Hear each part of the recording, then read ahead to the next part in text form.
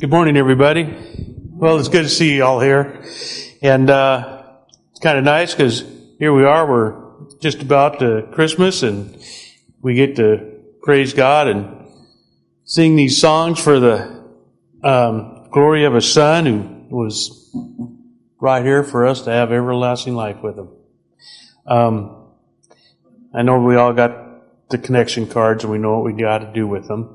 And so let's bow our heads and pray. Dear Father, thank you, Lord, so much for your Son who you gave up as a gift for us. And Father, we ask that you be with us as we go throughout this service, Father, singing praises and worship and listen to the teaching we have. Put it to our hearts, Father, as a gift to you from us, Father, for just a minimal gift of the life that your Son gave for us. Lord, we ask that you watch over us and bless us, Father. Be with the ones that aren't able to be here with us, and be with the ones that are traveling during the holiday season. Watch over them and keep them safe in their travels, Father. Thank you, Lord, for this avenue we have to worship you. And to sing praises to you. In your Son's name we pray. Amen. In those days, Caesar Augustus issued a decree that a census should be taken of the entire Roman world. This was the first census that took place while Quirinius was governor of Syria. And every one went to his own town to register. So Joseph also went up from the town of Nazareth in Galilee to Judea, to Bethlehem, the town of David, because he belonged to the house and line of David. He went there to register with Mary, who was pledged to be married to him and was expecting a child. While they were there, the time came for the baby to be born, and she gave birth to her firstborn, a son. She wrapped him in cloths and placed him in a manger, because there was no room for them in the inn. What child is this who laid to rest on Mary's lap is sleeping, whom angels ring with anthems sweet, while shepherds watch are keeping? This is Christ the King, whom shepherds guard and angels sing. Haste, haste to bring him, Lord, the babe, the Son of Mary. Why lies he in such mean estate, where ox and lamb are feeding? Good Christian, fear, for sinners hear, the silent word is pleading. This is Christ the King, whom shepherds guard and angels sing. Haste, haste to bring him, Lord, the babe, the Son of Mary. So bring him incense, gold, and myrrh, come peasant King to own him. The King of Kings salvation brings, let loving hearts enthrone him. This is Christ the King, whom shepherds guard and angels sing. Haste, haste to bring him, Lord, the babe, the Son of Mary, the babe, the Son of Mary.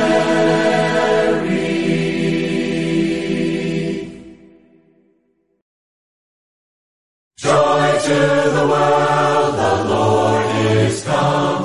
Let earth receive her King. Let every heart prepare him room, and heaven and nature sing, and heaven and nature sing.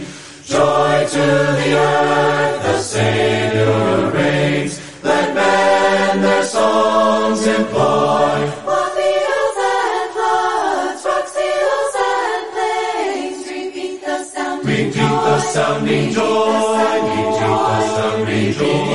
Repeat the sounding joy. No more let sins and sorrows grow, nor thorns infest the ground. He comes to make his blessings flow, for as the curse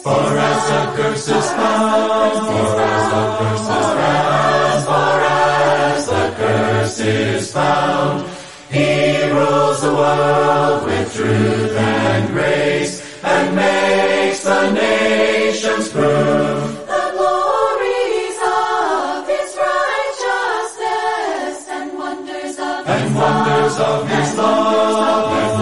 of his love, and wonders of his love. And there were shepherds living out in the fields nearby, keeping watch over their flocks at night. An angel of the Lord appeared to them, and the glory of the Lord shone around them, and they were terrified. But the angel said to them, "Do not be afraid.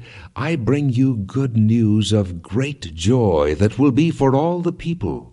Today in the town of David a Savior has been born to you. He is Christ the Lord. This will be a sign to you. You will find a baby wrapped in cloths and lying in a manger." Suddenly a great company of the heavenly host appeared with the angel, praising God and saying, "Glory to God in the highest, and on earth peace to men on whom his favor rests." Angels we have heard on high, sweetly singing o'er the plains, and the mountains in reply, echoing their joyous strains. Gloria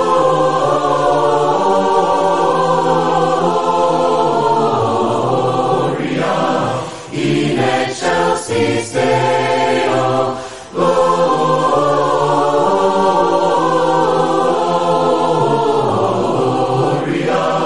in excelsis Deo. Shepherds, why this jubilee? Why your joyous strains prolong? What the gladsome tidings be, which inspire your heavenly song?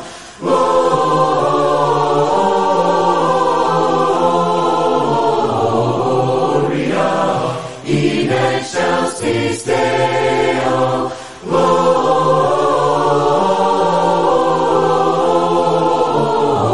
Gloria in excelsis Deo. Come to Bethlehem and see Christ, whose birth the angels sing. Come adore on bended knee Christ the Lord, the newborn King.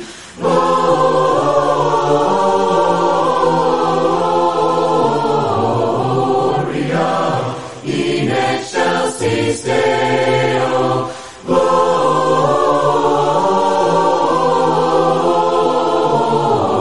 Gloria in excelsis Deo.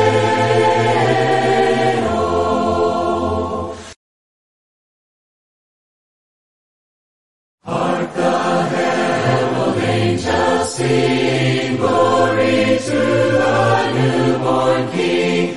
Peace on earth and mercy mild, God and sinners reconciled. Joyful ye nations rise, join the triumph of the sky. With angelic hosts proclaim, Christ is born in Bethlehem. Hark the herald angels sing, glory to the newborn King. Mild he lays his glory by, born that man no more may die. Born to raise the sons of earth, born to give them second birth. Veiled in flesh the Godhead see, hailed incarnate deity. Pleased as men with men to dwell, Jesus our Emmanuel. Hark the herald angels sing, glory to the newborn King. Hail the heavenly Prince of Peace, hail the Son of Righteousness. Light and life to all he brings, raised with healing in his wings.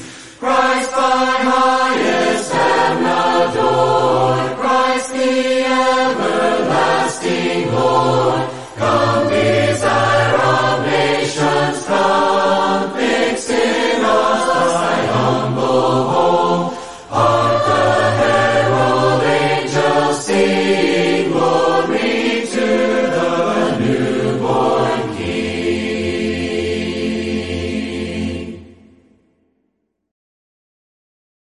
The first Noel, the angel did say, was to certain poor shepherds in fields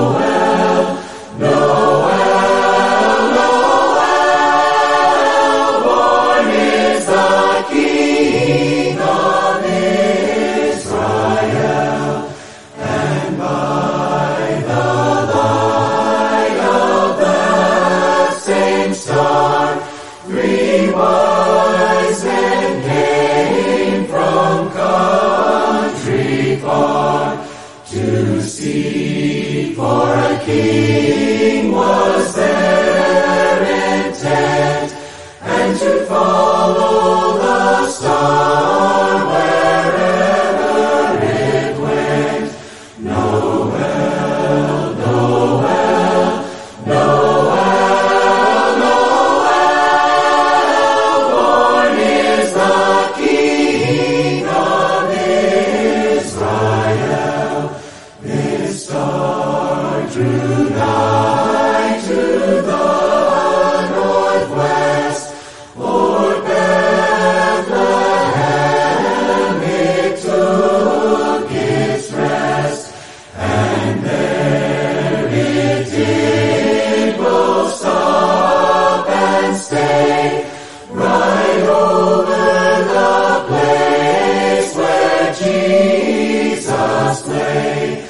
Noel, Noel, Noel, Noel, born is the King of Israel.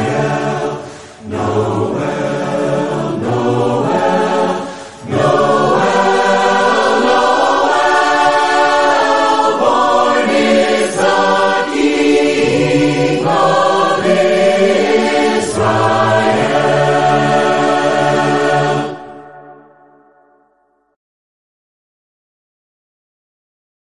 Where then is boasting?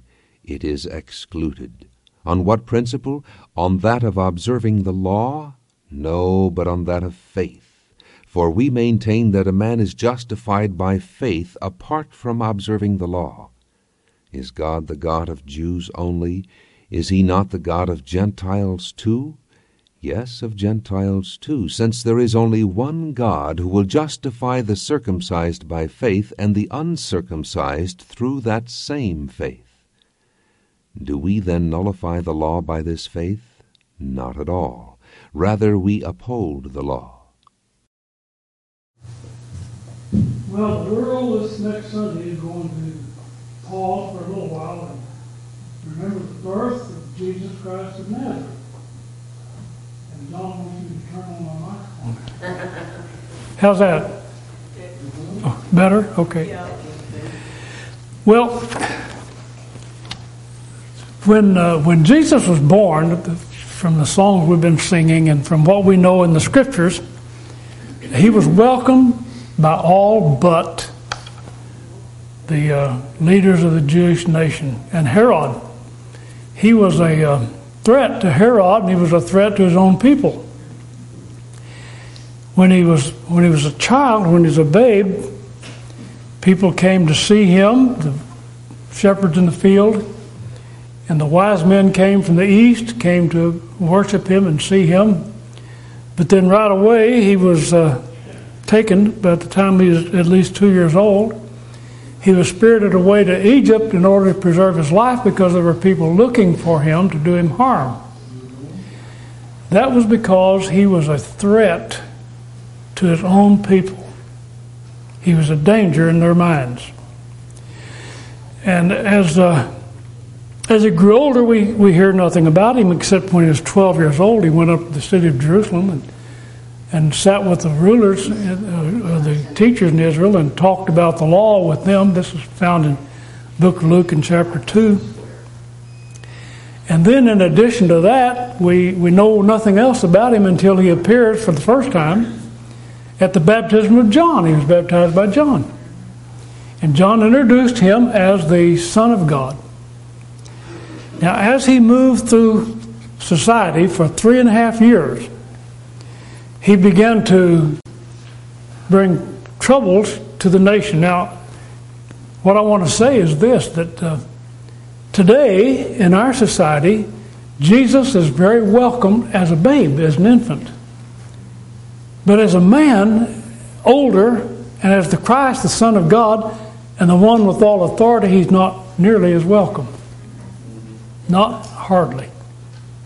The world does not accept Jesus as the Christ, and the world, as a matter of fact, is either has antipathy toward him or has hostility toward him, and his name is used as a curse word generally. But when Jesus appeared to his people, he appeared to a people who were governed by the law of Moses. And because they were governed by that law, they became a nation identified by that law, as we've discussed in the last couple of weeks, I should say. So that when Jesus began to challenge that law, when he began to appear to be one who was going to change that law, people became very nervous. When he was taken before his accusers, after 3.5 years of being in the public eye, they accused him of wanting to tear down their Capitol building.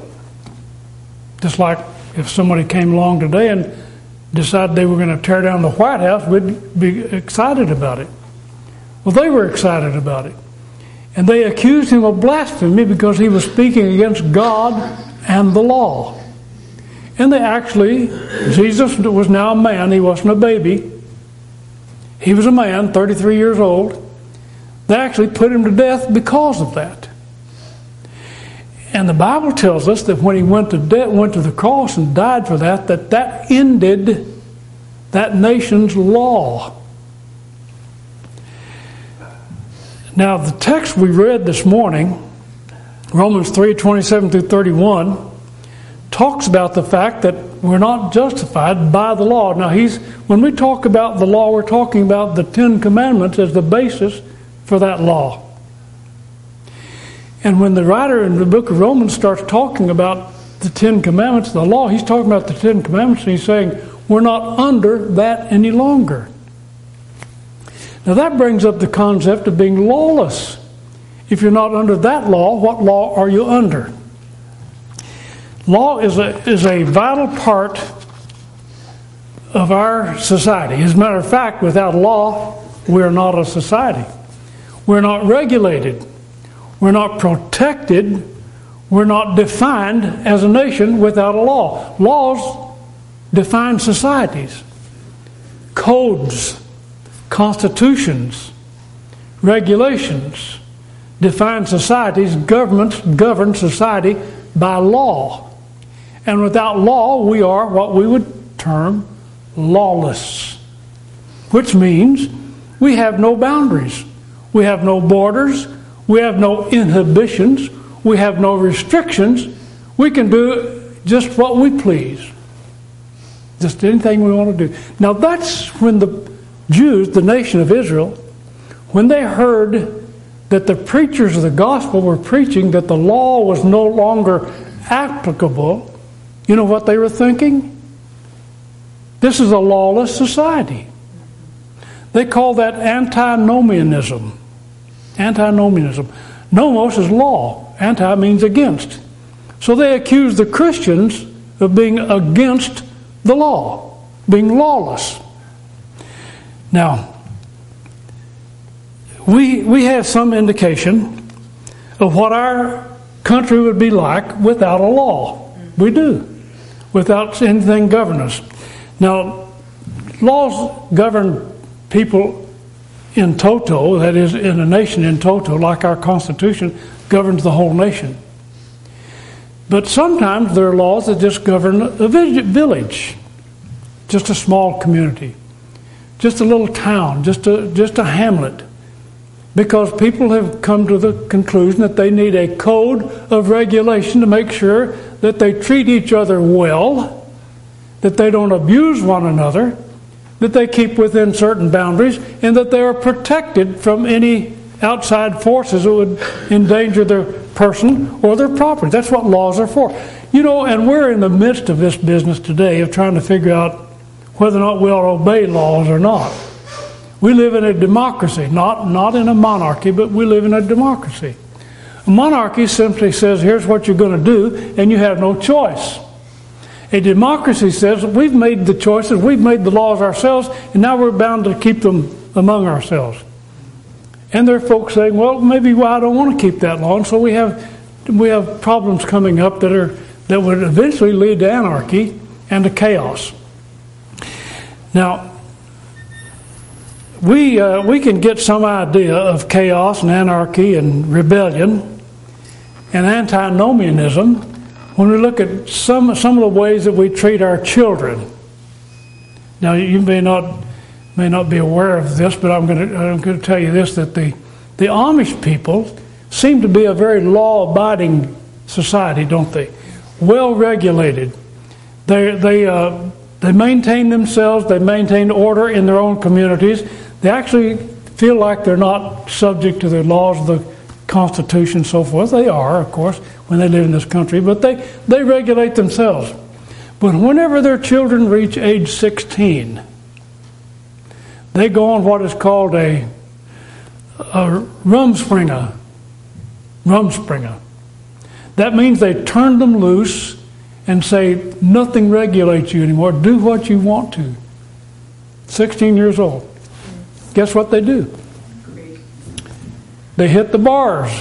They start drinking. They start partying. They start turning loose. They start kicking over the traces. They start doing anything that their parents told them not to do. Now they start doing it. Some of them come back. Some of them don't. But it becomes a chaotic environment wherever they are, and they get together in groups. So they go wild, not restricted. You say, well, that's terrible. Well, then take a look at spring break down in Miami Beach.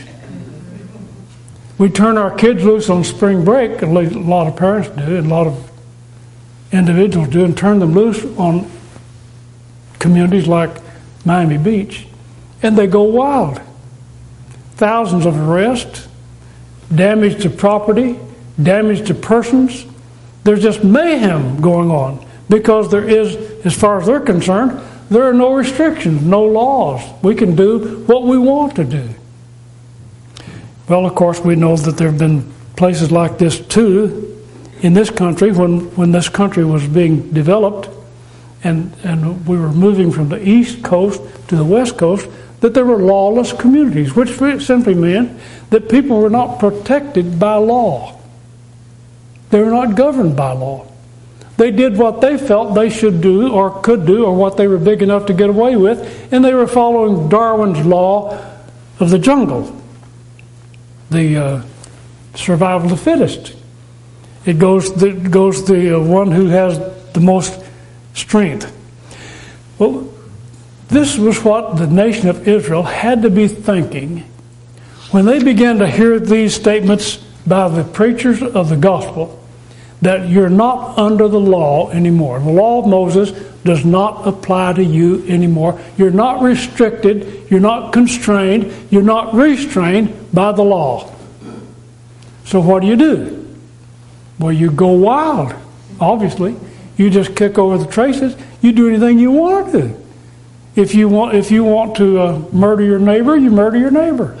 If you want to steal, you steal. If you want to cheat, you cheat. There's no repercussions. Now, law tells us, and we know we're regulated by law, and I tried to get some information on this, but I can't get it.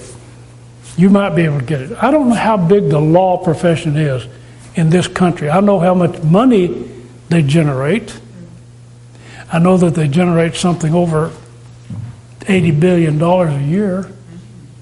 But when we talk about the law profession, they had lawyers during the time of Jesus too. Shakespeare said we ought to drown them all, every lawyer. But the point is, the law profession involves people that litigate against one another. There are 4 different types of law that are applied generally: civil law and criminal law and religious law and community law. Anyway, there's 4 different types of law. But the lawyers usually involve themselves in litigation among people. People sue each other because they feel like they have rights. And we do have rights, and we have rights under a law, the Constitution, right? So we say, well, you can't do this because you would be breaking the law. Okay, breaking law. So we recognize that we live under a law. These people lived under a law, and when we talk about the law of Moses, we're talking about the law that God gave this people to keep them together, make them a society, and help them behave. Really, help them behave right toward God and right toward one another. So what happens when that law is shoved aside? Well, if you're an immature kid, you'll just run out and do whatever you want to do. But if you're an adult, what do you do? As an adult, what do you do? Here's some of the things that must have been a shock to the system of these folks when they heard the preachers preaching this. They were preaching that Jesus Christ is the Son of God. He's going to instruct you in what you need to do, but you don't have to follow the law anymore. No law. Now this text says there is a law. This text says the law of Moses was abrogated, but the law of faith came in. The law of faith. Now, Colossians chapter 2 at verse 14 says this, and this has to be a shocking statement to people who are under the law of Moses. Like somebody coming along telling you today, you don't have to obey the laws of the United States of America. You don't have to be governed by them. You can just go wild, do anything you want to. You can destroy your neighbor's property. You can steal what you want. You can lie all you want. You can cheat all you want. You can be just as lascivious as you want to be. You can do anything you want to do. That's what they thought. That's exactly what they thought. Colossians chapter 2 at verse 14 says, blotting out the handwriting of ordinances that was against us, which is contrary to us, took it out of the way, nailing it to his cross. The handwriting of ordinances, that's the 10 Commandments. Bang, against the cross. Nailed it to the cross. It's gone. That had to shock people. Take our Constitution, nail it somewhere and say it's all over. Now what? Now what? Well, that's what they're thinking. Now what? Galatians 2:19 says, Paul said, I through the law am dead to the law, that I might live unto God. So in getting out from the law, underneath the law, you come alive to God. Galatians 2:21, Paul said, I do not frustrate the grace of God. If righteousness comes by the law, then Christ is dead in vain. Now in Galatians chapter 3 at verse 10 through 13, it's a little longer reading. It says, for as many as of the works of the law are under the curse. So if you kept the law, you're cursed. Now that doesn't seem right, does it? But that's what the text says. As it is written, cursed is everyone that continues not in all things which are written in the book of the law to do them. So if you start out trying to keep the law, if you don't do them all, you're guilty of them all. That's pretty harsh, isn't it? It was called the law of sin and death. But that no man is justified by the law in the sight of God, it is evident, for the just shall live by faith. When Martin Luther King, you may not Martin Luther King, Martin Luther, I don't know why I added King. Martin Luther, he tacked his 95 Theses to the door of Wittenberg Cathedral in Wittenberg, Germany, as an opposition to the Roman Catholic Church. And that started the Protestant Reformation. And that was in the 16th century, 1500s. Now at that time, there were those who rose up and said, hey, we're under no law anymore. And they called that the antinomianism, because there were some saying at that time that we're under the law of faith and not the law of Moses, not the law, the 10 Commandment law. And so it was really an upsetting time for people because they called that antinomianism. That's what the Christians were called, antinomians. That's what we are. We are against the law, but we are in fact for the law. What they couldn't figure out was, and what people still can't figure out is, how can you get out from under the 10 Commandments and still be under the law of faith? How can you do that? And that's the issue. And so he says, but no man is justified by the law in the sight of God. It is evident the just shall live by faith. And the law is not of faith, but the man that does them shall live in them. Christ redeemed us from the curse of the law, being made a curse for us, as it is written, cursed is everyone that hangs on a tree. Now Jesus hung on a tree for us all. So that's where we go, to the cross. As the gospel unfolded, the Jews began to hear this and say, well, he's destroying not only our law, he's destroying us as a people. And so they were in an uproar over this. When Stephen was one of the first preachers of the gospel that was martyred, as a matter of fact, he was the first one killed for the preaching of the gospel after the resurrection of Jesus. In Acts chapter 6 and verse 7, chapter 6 and chapter 7, he gives a long history of the children of Israel and what they did. But first of all, they brought him up before council because he was teaching against the law and this place. He was teaching that they were no longer under the law. You mean I don't have to not steal anymore? I can steal? I can cheat? I can slander? No. That's not what he's saying, but he was saying the law is no longer your guide. That's not it. It says Christ redeemed us from the curse of the law, being made a curse for us. Well, that means that people who were under the law were no longer living under the sword of Damocles that hung over their head, that threatened their lives and threatened them with death. Well, the vision of a society that is free from restraints and constraints of law makes us wonder. We have visions of chaos. We have the idea that people will just run amok in the streets and do whatever they want to. They'll burn down businesses. They'll pillage someone's home, private home. They'll disrupt society. They'll do things that they shouldn't do. If you don't have a law restraining you, what restrains you? What keeps you from being mean to your neighbor? What stops you? Romans 6 at verse 11, Paul said, now wait a minute. When we say we're not constrained by the law of Moses, does that mean we can just run out and do what we want to do? What shall we say then, he says? Shall we continue in sin that grace may abound? God forbid. How shall we that are dead to sin live any longer therein?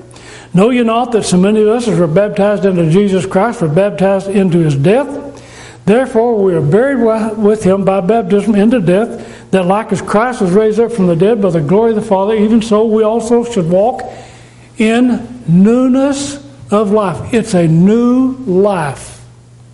It's different. I'm going to tell you, my friends, if you're a believer, you keep the law not because the law tells you to keep it. You keep the law because you're walking by faith. Now that's different. I'm going to show you it's different. It's extremely different. When you say, well, I'm not going to cheat my neighbor because I don't want to get in trouble, I don't want to break the law, that won't be why you don't cheat your neighbor anymore. That won't be the reason. There'll be another reason. He says, if we've been planted together in the likeness of death, we shall also be in the likeness of resurrection. Knowing this, that our old man is crucified with him, that the body of sin might be destroyed, that henceforth we should not serve sin. Even though we're not under the law, and the law is saying, if you break the law, you're going to get in trouble. He says, no, we're walking in a newness of life. We have a new life that we're following. We're following a life of faith, not a life of fear of the law. The born-again believer comes into a new life. And it is the one way, it's a life of faith, the law of faith. It is one way that you keep a law when there is no law. How does that sound? You keep a law where there is no law. Now, that means that you do good because it is good to do good. You're not doing good because you'll get in trouble if you do bad. You're doing good because it is the right thing to do. It is a good thing to do. There are many concepts in society that's like this. Now, this isn't unique in its concept. I mentioned last week, if you were here, wish you'd been here. Hope you're here next week. Anyway, what I told you last week was that we live kind of in the newness of life. We live sort of under a code of honor system. You don't have someone on top of you governing you all the time and saying, do this, don't do that, do this, no, don't do this. we live sort of like in an honor system under Jesus Christ. We're on our own. We're on our own honor, with our own code of honor, but it's not ours. It's His. It's His code of honor. There are many concepts like this. Let me describe them to you that depend upon the character of the person to do the good without being controlled. Now that doesn't work overall in this country. If we were to say it's not wrong anymore, it's not against the law anymore to break into your neighbor's home, the neighbor's houses would be broken down all over the country, wouldn't they? Without law, there'd be chaos in this country. That's for sure. But what about the believer? What about the kingdom? What about you? Do you not break into your neighbor's home because the law tells you not to? Is that why? Are you afraid to get in trouble with the law if you stole something out of your neighbor's garage? Is that why you don't do it? Well, we have some illustrations like this, don't we? Sometimes you go into a parking garage, and you have to pay a parking fee. But what do? They put it on an honor system. It costs this much per hour, and so this is what they want you to deposit in a little box there. I think they've quit that because people have been tearing those little boxes off the walls and stealing them. Oh, that's not much of an honor system for thieves, is it? A thief doesn't have an honor system. Honor among thieves, you say, oh no, they won't steal from each other. That's a ruse. That's a myth. Thieves steal from everybody. But the honor system was, if you park your car and you're going to be gone a couple of hours, you put in the amount of money that they say you should owe. That's the honor system. That's a code of conduct that says, I'm a decent person, I'm honest, I'm honorable, I will do that. Sometimes we run across venues of entertainment. If you go to this movie or go to this production, they don't charge you a ticket, but they ask you to pay so much to get in, but they don't have a ticket taker there. You just give them the money. Sometimes people just go in anyway. They're not honorable. But that's the honor system. Sometimes there's a snack bar. It's called an honor system. You take a piece of candy, and you know how much it costs. You pay for the candy. That's the honor system. There's some colleges.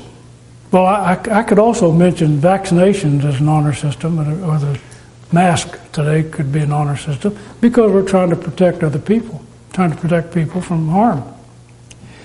And of course, that's the big issue right now: is can the government tell us to wear a mask, or can the government require that we be vaccinated? People are arguing that in the matter of law. The Christian shouldn't enter into that kind of argument. Christians should look at it and say, is this for the best of my neighbor, myself? That's what we should be looking at.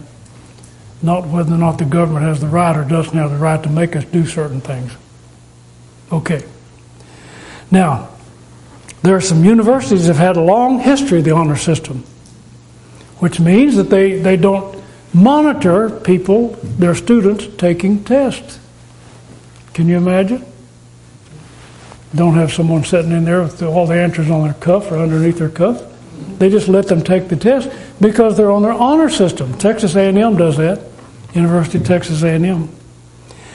The Virginia Military Academy does that. Caltech in California does that.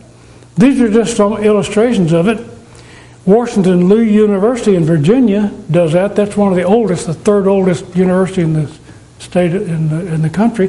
What they say is that we believe our students have integrity, that they have honor. They will not lie. They will not cheat. They will not steal. And they've continued that honor system over the years.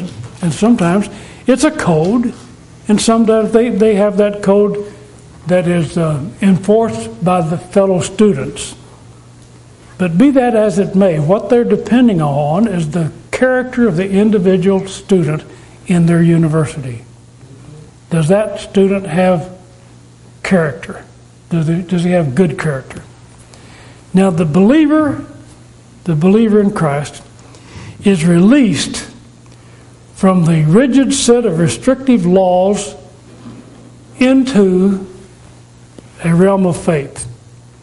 So we're told from the text we read to start with that the law has been nailed to the cross. The old law has been done away with, the 10 Commandments. And now we're released. But we now live under a law of faith. We're not lawless. We have a law of faith. That means in some way that I have to be regulated, that I am regulated, self-regulated, honor system, something. I wrestle with this, don't you? Doesn't this kind of bother you? How does this work? If I'm not restricted so that if I do something wrong, I've broken a law. If I'm not restricted, how am I restricted? Well, I'm going to read something in Galatians chapter 3, verse 21 through 25. It says, "Is the law then against the promises of God? God forbid. If there had been a law given which could have given life, verily righteousness would have been by the law. But the Scriptures concluded all understand that the promise by faith of Jesus Christ might be given to them that believe. But before faith came, we were kept under the law, shut up under the faith which would afterwards be revealed. The law was our schoolmaster to bring us under Christ, that we might be justified by faith." There's our code of law, the law of faith. After faith has come, we're no longer under the schoolmaster. Because we're in a totally different environment. We're in the environment of faith, not in law. We are obeying truth. We're obeying gospel truth.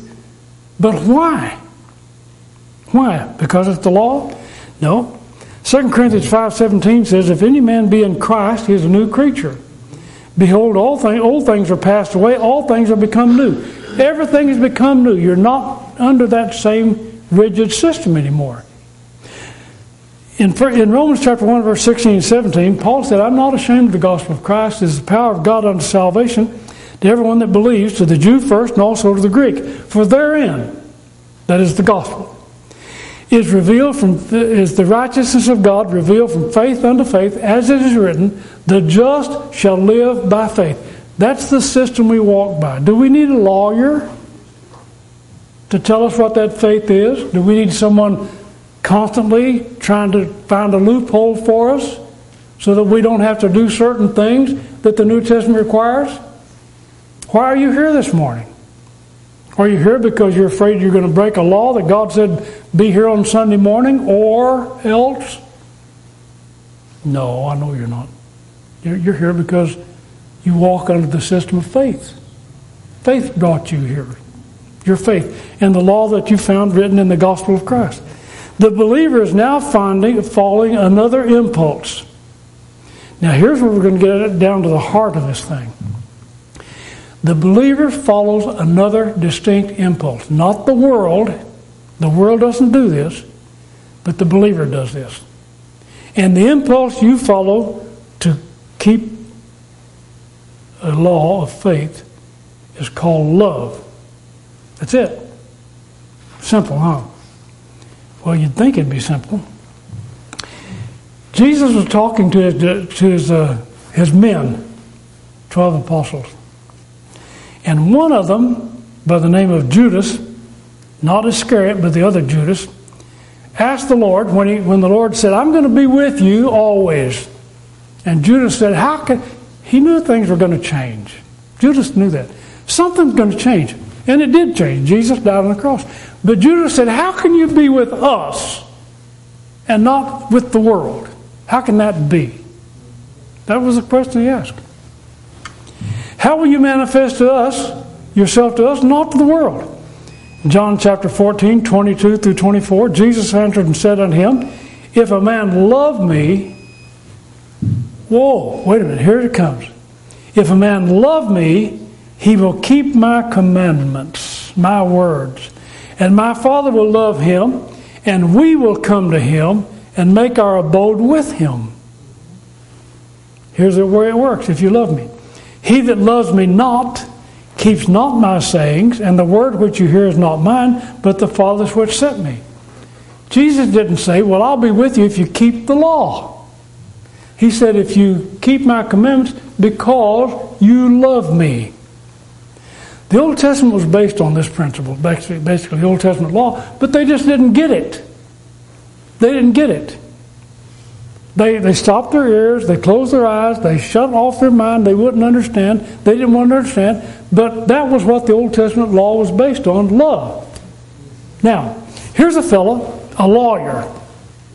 He came to Jesus. Luke chapter 10, verse 25 through 28.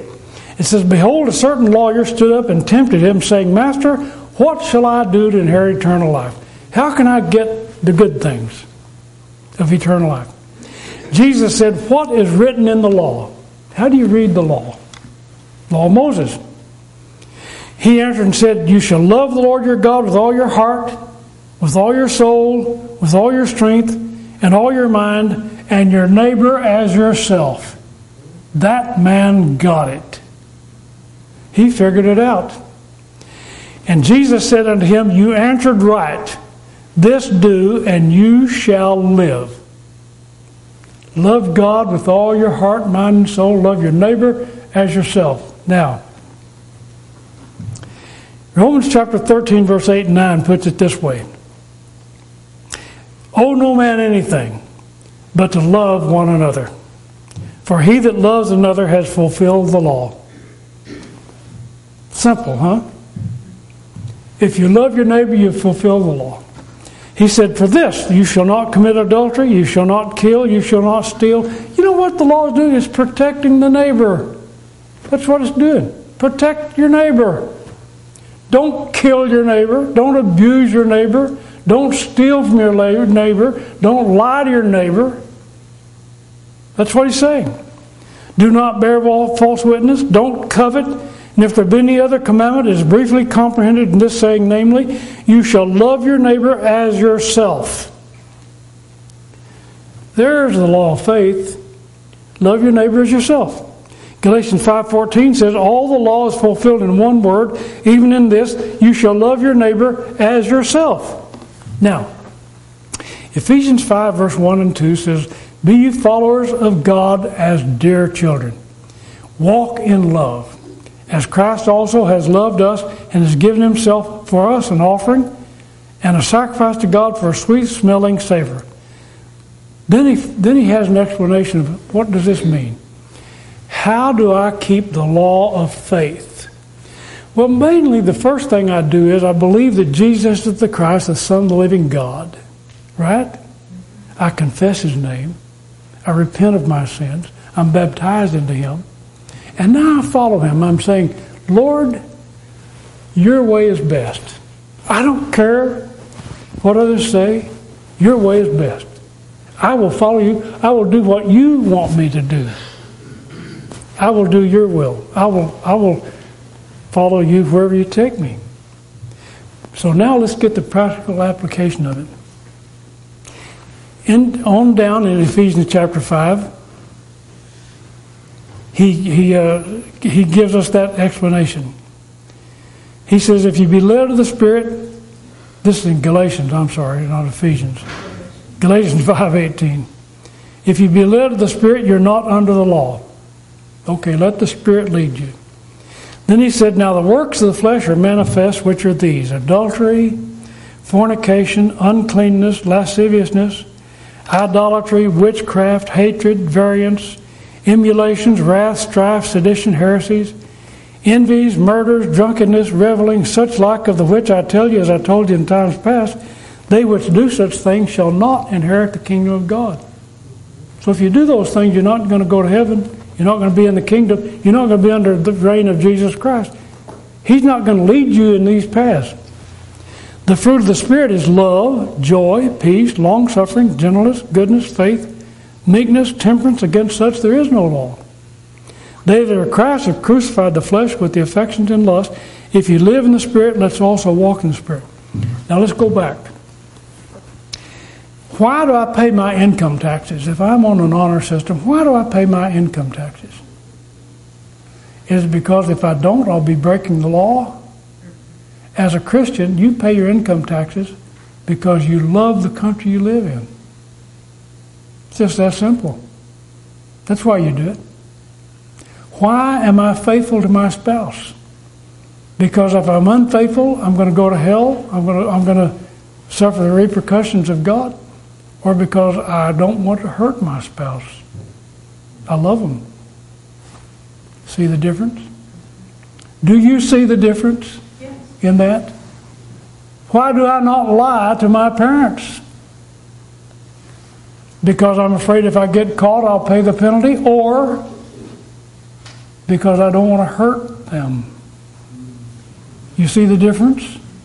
Love is the difference. There's a difference. There's a different law, isn't it? Why do I not steal? Why do I not damage my neighbor's property?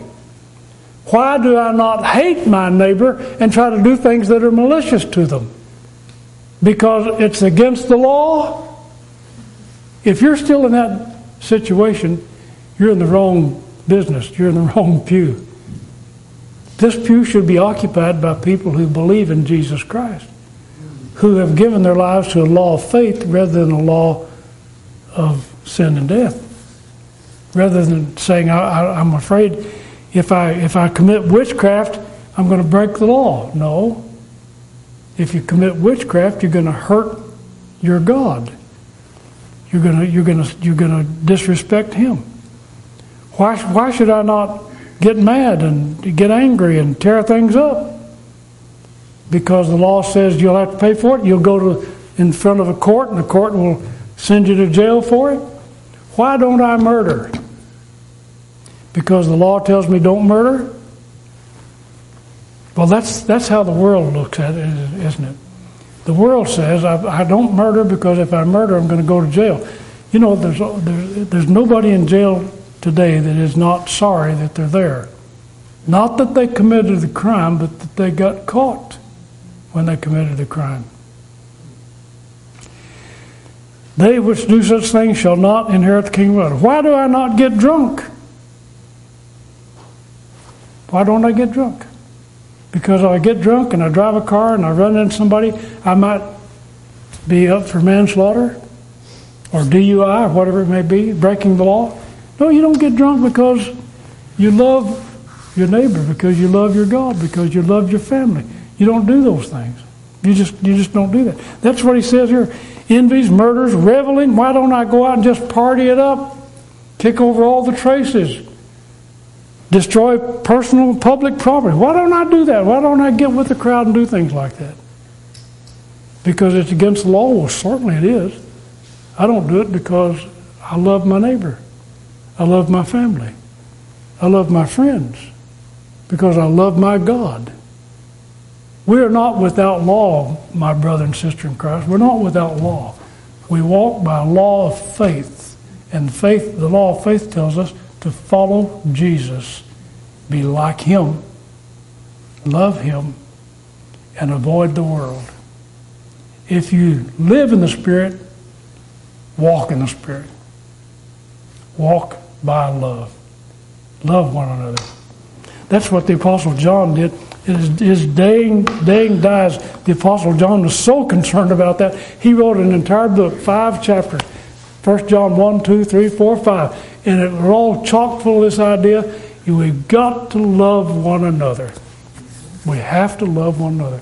That means we have to act on each other's behalf. Because I love you, I want to do things that are good for you. I don't want to hurt you. I don't want to harm you. I want to make sure that everything is okay with you. Love your neighbor as yourself. Let's stand and sing that song of invitation to close this service.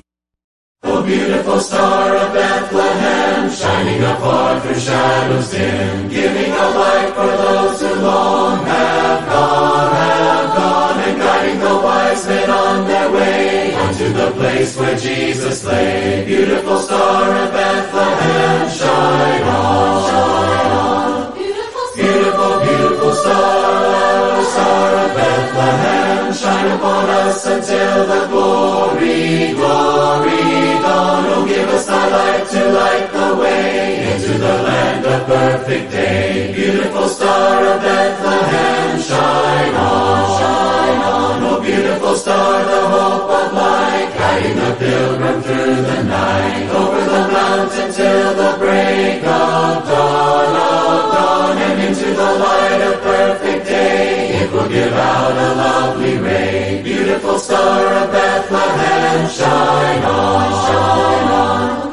Beautiful, beautiful star, Star of Bethlehem, shine upon us until the glory, glory dawn. Oh, give us thy light to light the way into the land of perfect day. Beautiful Star of Bethlehem, shine on, shine on. Oh, beautiful star, the hope of rest for the redeemed, the good, the blessed. Yonder in glory when the crown is won, for Jesus is now the star divine. Brighter and brighter he will shine. Beautiful Star of Bethlehem, shine on, shine on. Beautiful, beautiful star, Star of Bethlehem, shine upon us until the glory, glory dawn. Oh, give us thy light to light the way into the land of perfect day. Beautiful Star of Bethlehem, shine on, shine on. Beautiful, beautiful star, Star of Bethlehem, shine upon us until the glory, glory dawn. Oh, give us thy light to light the way into the land of perfect day. Beautiful Star of Bethlehem, shine on, shine on.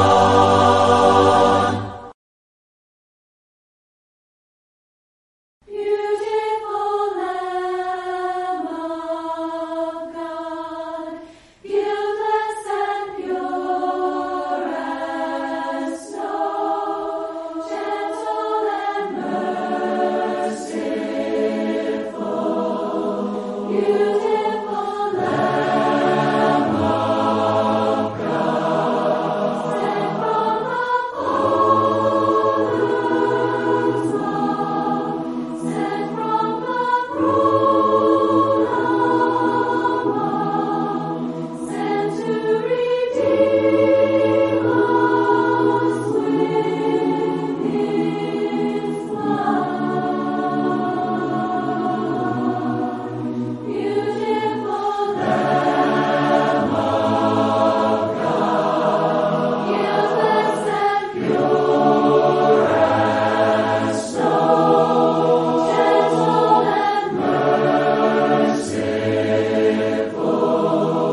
Beautiful Lamb of God, behold the Lamb of God, suffering great pain for us, and by His wounds we all are healed.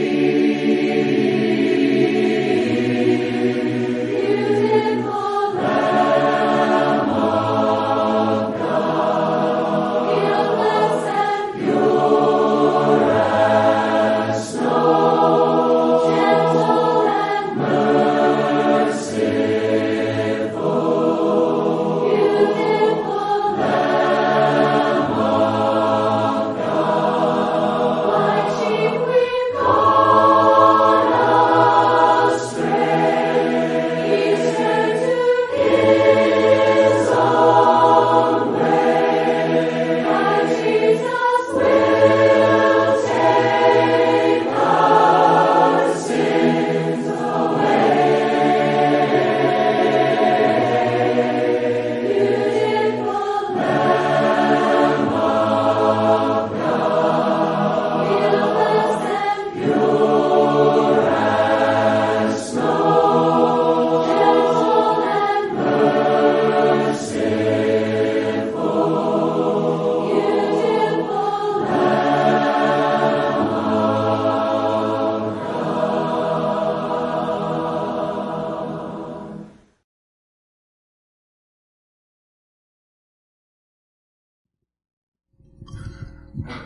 Thank you, Bill. Just made it so clear to me, as always. We have some guests this morning, so if they're not familiar with the cups, are you familiar with? Okay. I just wanted to make sure because we've used them long enough where it's just natural. But some people that aren't. They are a little difficult to get started.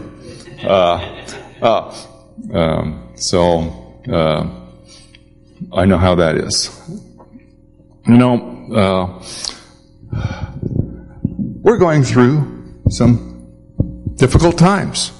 There's a lot going on in this world now. Things have been different for the last several years. And that kind of throws us out of our normal routines. But if we look back in the Bible, there were lots of difficult times that people went through. And they struggled. But God was always there for them. He always had somebody that he had to bring them back to him. And that's what Bill was talking about today. Jesus came to bring us back to God. And he was really the giver of everything. So when he started out in the synagogue, he read the scroll from Isaiah. And it said, "The Spirit of the Lord is on me, because he has anointed me to preach good news to the poor. He has sent me to proclaim freedom for the prisoners and recovery of sight for the blind, to release the oppressed, to proclaim the year of the Lord's favor." Now that was good news, wonderful news, because here was a people that was oppressed by the Romans and by their own leaders. They were required to follow strict laws, stricter than anything that was good for them. And those that made the laws didn't even keep them themselves. But Jesus came and said he was here to take care of that. So that's why, later on in that same chapter of Isaiah, I'm able to read that and apply it to me. I will greatly rejoice in the Lord. My whole being shall exult in my God. For he has clothed me with garments of salvation, and he has covered me with a robe of righteousness. That's what Jesus did for us. He is the one that gave us salvation and righteousness. And we're here this morning to remember him as he commanded us to do. Not a command as a law, but a command of love. And that is, we need to love Jesus to be able to partake of this communion in a manner worthy of him. That's how we need to live our lives. So, shall we give thanks for the bread that represents the body that hung on the cross?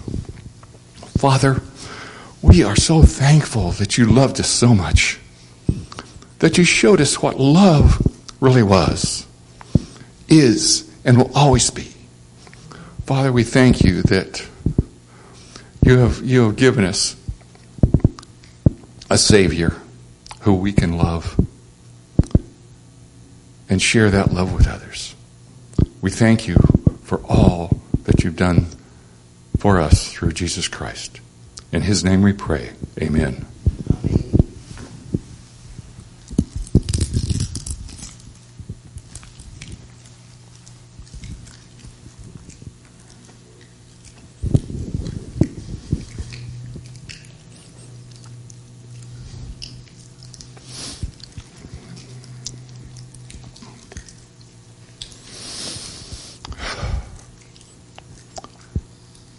Shall we give thanks for the cup? Father, we know the only way to righteousness for us was by a sacrifice. And the only perfect sacrifice for all was Jesus Christ. To shed his blood was such a terrible thing to have to do, and for him to do it for us. But Father, we are so thankful that you did, because you showed us enough love that gives us the hope that we need to show the love to you and to Jesus and to those around us. We thank you for this cup that reminds us of his blood. In his name we pray. Amen.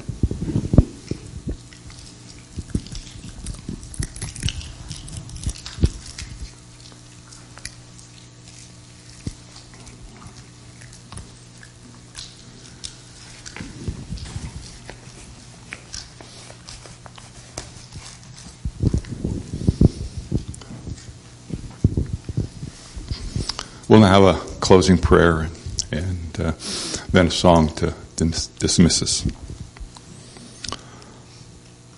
Father, we thank you for this day.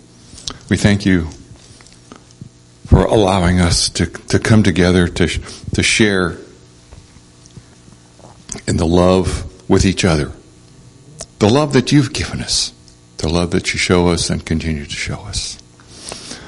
Father, we ask you to watch over those that couldn't be with us this morning for health reasons or other reasons. But Father, we know that this is a place we come for comfort, for sustenance, and for the opportunity to show the love to others that you have given to us.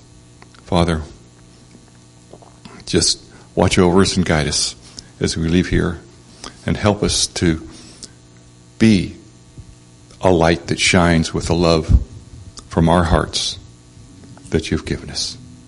We pray this in Jesus' name. Amen.